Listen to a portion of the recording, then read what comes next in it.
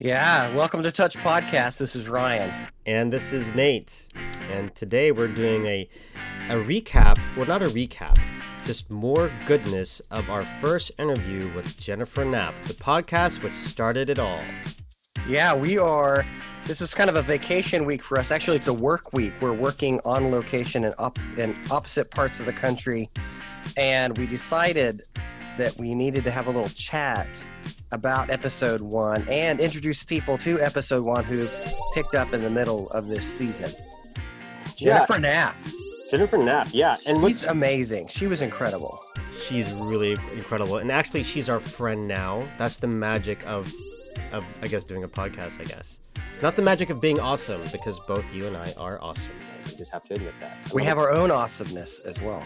We do. As each of you do, all of us who are sexual beings, we have this inner awesomeness that we're all wanting to tap into, and this is the reason why we're doing this podcast, to offer more conversations. So wherever you are on your path, on your spectrum to fullness in faith and fullness in sexuality, you can gain access to that with these conversations. Yeah, and what we were just talking about off camera was this phenomenon of, we weren't exactly sure where this podcast was going to go. We started with purity, and it really has stayed on the effects, impacts, and helps from purity, which we didn't exactly expect. We thought we would pivot sooner away from that topic, but it seemed to be so important. We've gotten tons of emails on this and messages, Facebook messages about encouraging messages.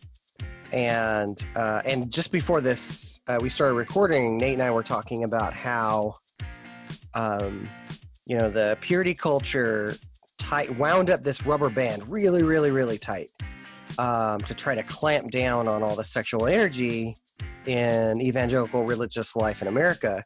And we were just talking about what we think we see happening now is that rubber band on the little toy airplane is like, it's spinning the propeller, and there's lots of things taking off right now. So this is a real exciting time to be talking about this topic, about sex. It's like sex after purity.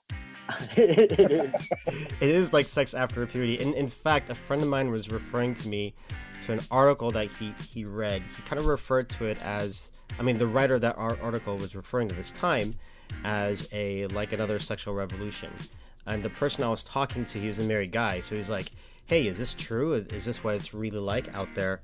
And all this talk that you're seeing in media, when you're hearing people talk about polyamory or open marriages and all this such, the dating scape has fully changed from when I remember it. Conversations about openness I'm not saying it's any easier to handle, but it is out there a lot more. Yeah, and even the simple little crack in women are allowed to want sex and enjoy sex and expect sex. Like, even that little crack of openness has, there's so many conversations going on right now. It's pretty mind-blowing. And so, yeah, we're excited about being part of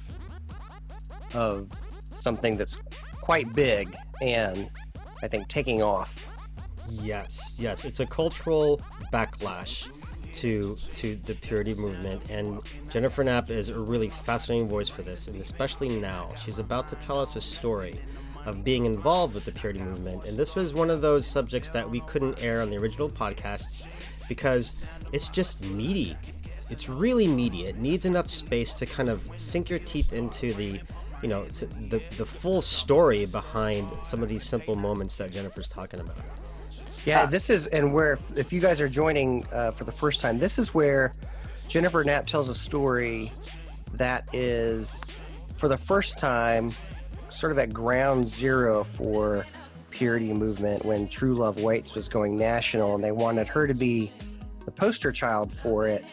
And it set off some red flags in her because she recognized that they were inadvertently commercializing women's virginity. And so we'll hear that she and we have this on camera too, so you'll have to wait for You'll have to wait to see it, or you can become a patron. Oh yeah, you of can Touch become a Podcast. patron. Yes, that's You can go to right. patreon.com/Touch Podcast, and if you give us a couple bucks, become a supporter. That video content will be available to you a little later this summer. A big juicy interview with her, where she drops a couple names, and it's pretty spicy. And you know what? Honestly, like this was the part where like this entire podcast, this entire season of Touch Podcast has been for me and Ryan. It's kind of like this is an investigative serial type of thing. Like we're learning what this is as we go along. And so for us to start off with a story like this, it was like, whoa, we just started off at ground zero of understanding what's been going on. So I hope you feel the thunder of this as much as we did. And our sweet little microphones in our very first podcast. Enjoy.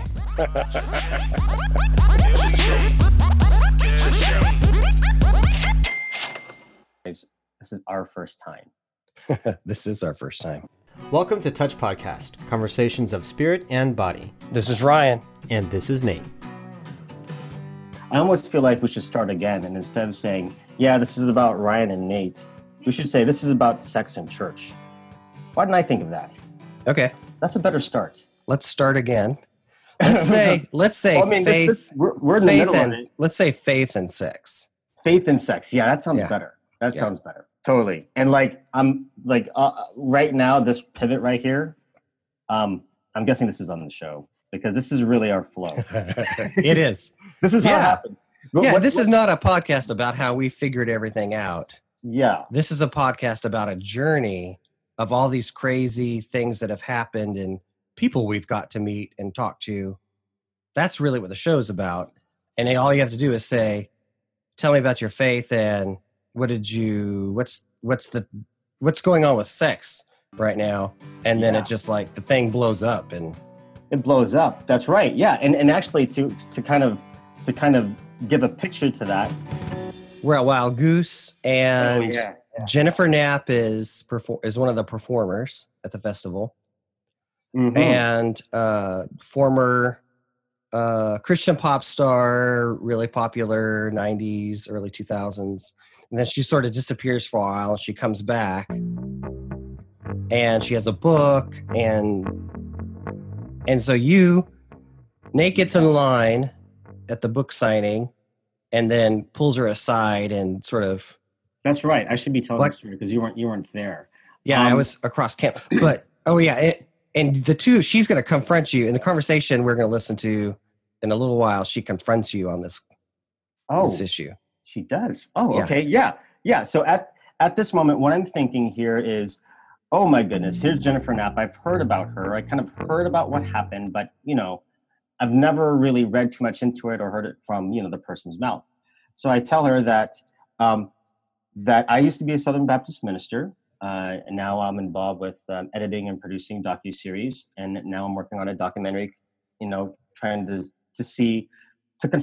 reconcile church and sexuality because it affected me, and not just me, but many folks in the mid 90s, of which my best buddy Ryan was a part. And that's why I was there. And I told her that I remember listening to her music and that she was involved with this era. And I'm just curious to hear what happened. And then she just opened like a floodgate, just boom. It's raining outside, and so you can hear that in the background. But we're delighted to be with Dove Award winner and two-time Grammy nominee Jennifer Knapp. What's this question that you want to ask me? Well, I'm curious, why, so yeah, I remember us meeting at Wild Goose and we were talking about this stuff.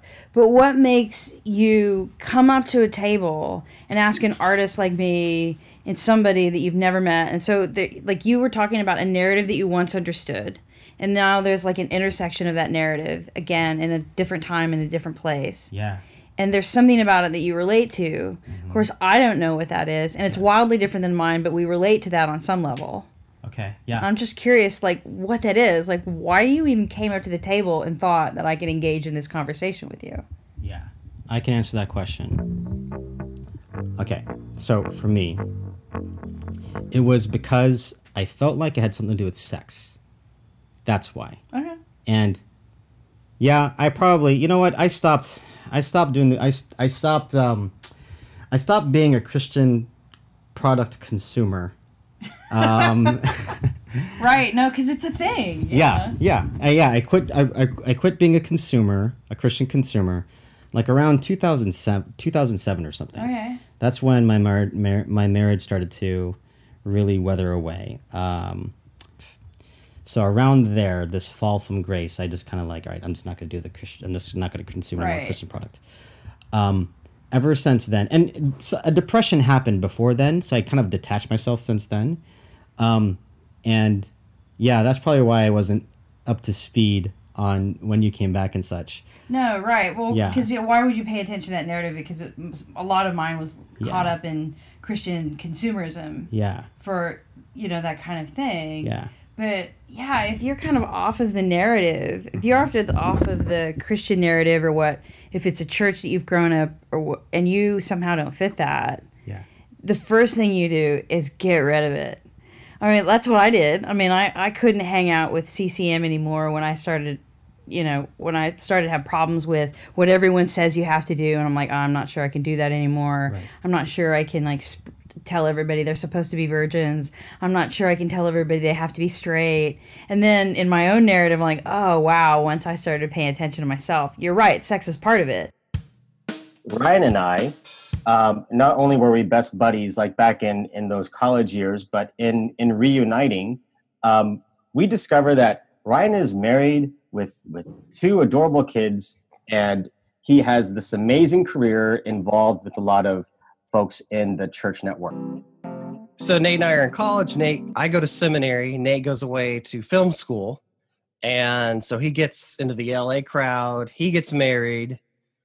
He's making movies. He's got his own shows. He's editing for some big name shows in LA. But he is no longer married. And no kids. No kids. A lot thinner and sexier than I am. Hey man, different strokes for different folks, man. Oh, but I should say that you've been on a pretty I don't wanna- specific journey. Yes. That after your marriage ended, you went on a journey of faith and sexual exploration. And so we're sort of in this being reunited. You've had a couple years to have some really interesting experiences, and Yes. I've been the religious guy having kind of a normal religious life. No, I've had some. Oh, I've prayed with contrary. Buddhists in the While this has been happening in Nate land, in Ryan land, where he has been professionally working in between churches, in churches, kind of involved, peripherally involved, like all these dynamics, right? As he's doing that, there's this desire in him. He's like in discovery right now. And as he's doing this with me, I'm finding out that he's a really damn good producer. He's really good. Maybe I should say Why, thank you. Maybe I should say darn good producer. So when I reconnected with Ryan, Ryan is fascinated with my story. He's thinking, oh, Nate, your story should be a movie, blah, blah, blah, blah. And he's helping me out in that regard as a friend. And then he reaches deep into his network, and just with a Davy search, he finds the most profound and contrarian thinking forces in the church that are addressing sexuality. And I had no idea these people exist. And it turns out my buddy Ryan is like he's on the renegade peripheral of the renegade Christians, right? Folks who are taking a step beyond culture, and that's changing the way folks are going to see the church community. So I'm riveted by the story he's giving me, and he's riveted by the stories I'm giving him. Yeah, in my community, it's called being a heretic. Oh. I say that with a sparkle in my eye, by the way. So we in this first half of the season, we've already had several really interesting conversations. Yes, and several interesting experiences. Yes. One of which I'll start is introducing to one of our future guests, whose name is Christina Kincaid. And that was my step. That was my way of introducing him to some of the things I've experienced in Tantra. And then Ryan took me to a certain camp or festival. Go ahead, you can tell that one. I want to hear your take on this. Yeah, so the past couple of years, Cindy and I and the kids have been going to this Wild Goose Festival, a sort of hippie Christian, progressive Christian community. And so we're like, Nate, you need to come hang out with these guys. And the heretics. And Nate's like, wow, you had a really good time. Like you just went from wow to wow. I think I experienced you as being like, I didn't know there were people who like were this free and loving and energetic about Christianity and not sort of conservative and fundamentalist. Exactly. I looked at one of the brochures and one of it said the Tantra of Christ, and I just flipped my lid. What in the world is this? And another blurb on that brochure or had a list of all the speakers and stuff, and the heading of that one is "The Christian of Tomorrow Will Be a Mystic." And my head's like, what is going on? I thought I had to learn this in life, and you guys are already addressing this in church? When did this happen? So that was my shot. So we're going to jump in, and this is where Jennifer starts talking about this meeting she has with the Southern Baptists about being the poster child for True Love Waits.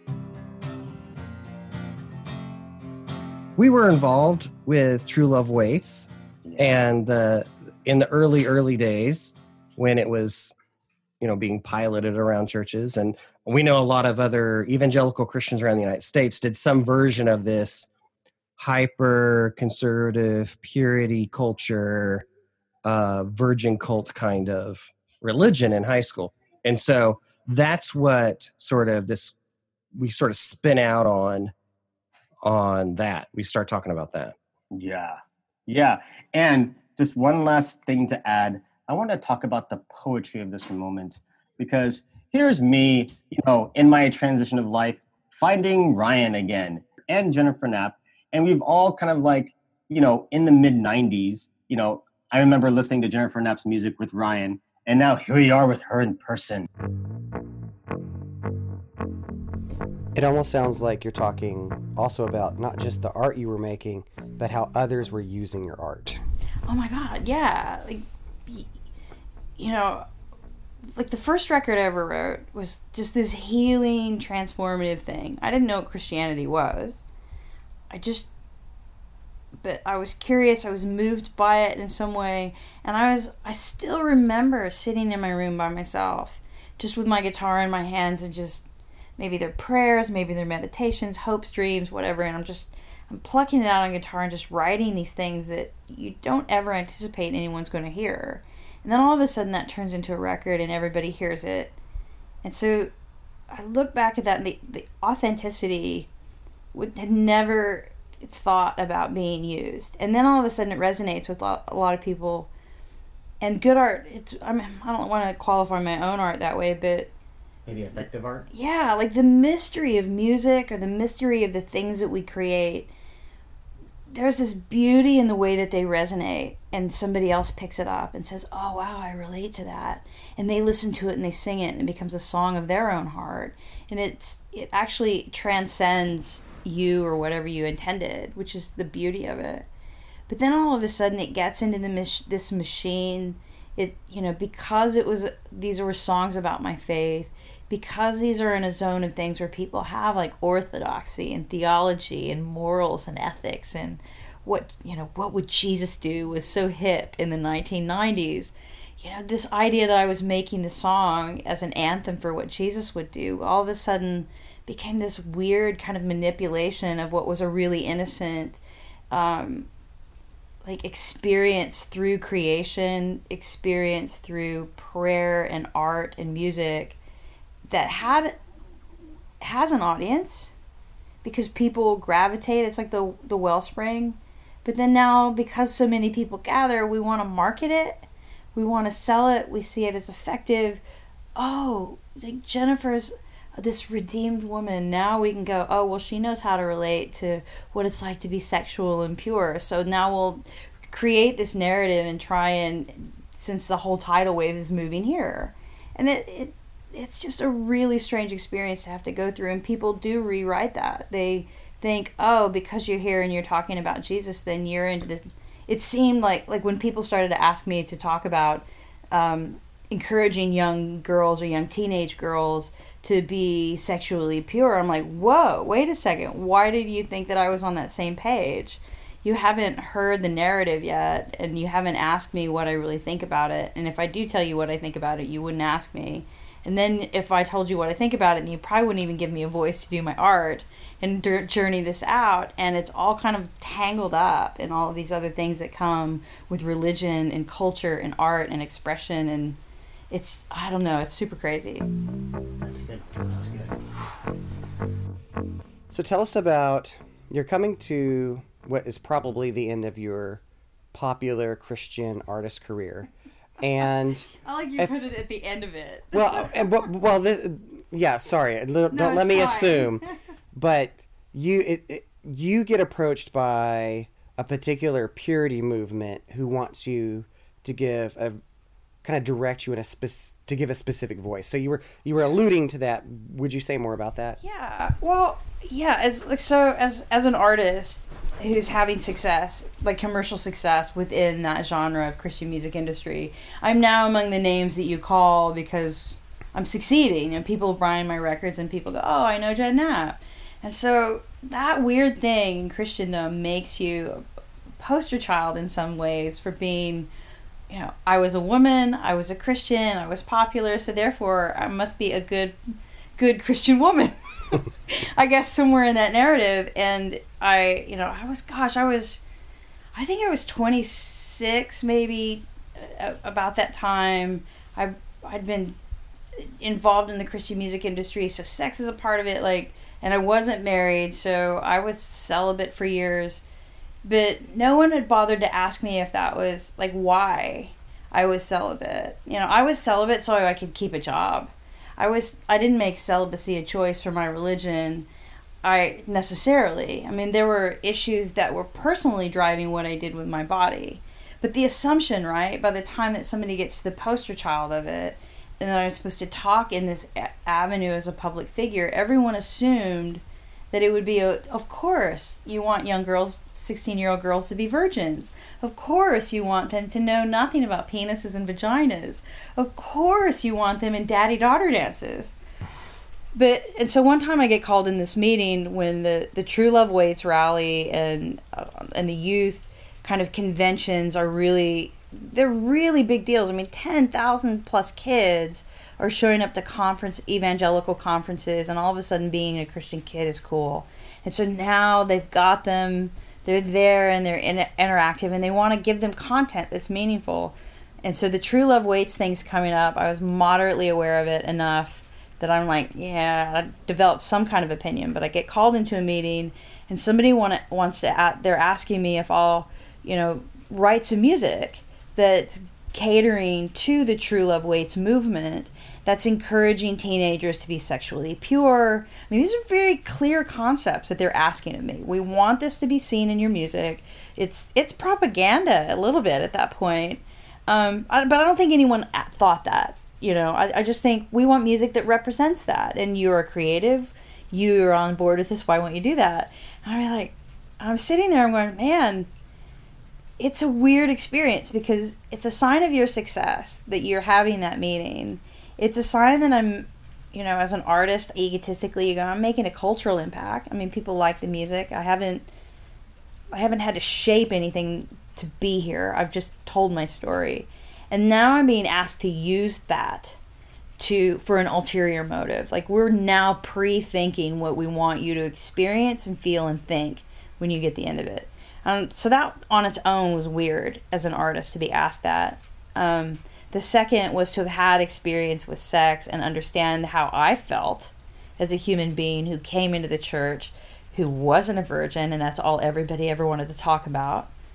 I was like, this is a little bit weird. And so I had to look at that and say, I have an opportunity. This is bank. This is money in the bank. It's a sign that I'm succeeding within the industry, that people are asking me and not somebody else. I'm going to get a contract. I'm going to get publishing money. This thing is going to go gangbusters. This could be 6 figures and up. This could be a significant investment in my retirement fund. And I'm sitting there going, I remember sitting there in that room going, you're an idiot. You're such an idiot. I can't say yes. And everybody's looking at me like it's like almost like this is the meeting that you take because you're going to do it. And I think my record company people were there. I had, management people there. The people who were pitching this idea were there with me. And I'm going, oh my God, I can't do this. I wanted to look around for an escape hatch, and I can't. And I didn't even have the words to describe all the things that I'm even saying now. Like, it was just this feeling in the pit of my stomach, and just knowing what it felt like to be a young woman who had been shamed about their body and about what they'd done with it, and yet the irony of me finding dignity and self-worth in my faith, and I wasn't willing to go back there and to confuse the two of them. And I think maybe on the day I knew it was just a hard, cold no. But I'm trying to kind of tap dance my way out of this situation, because people are going to know why. They're going to ask me, well, why won't you do it? Because the money's good and you believe in the cause, right? And I'm like, I just said, oh, let me think about it. And I think I tiptoed out of the room. But it was never a question in my mind that I was going to say no. And when I started to express no, I was just like, I'm not going to do it. And I'm sure absolutely that I probably said, I'm intimidated creatively about working for a deadline, and that it won't be good enough music created for a task. I've never done that before, which is true.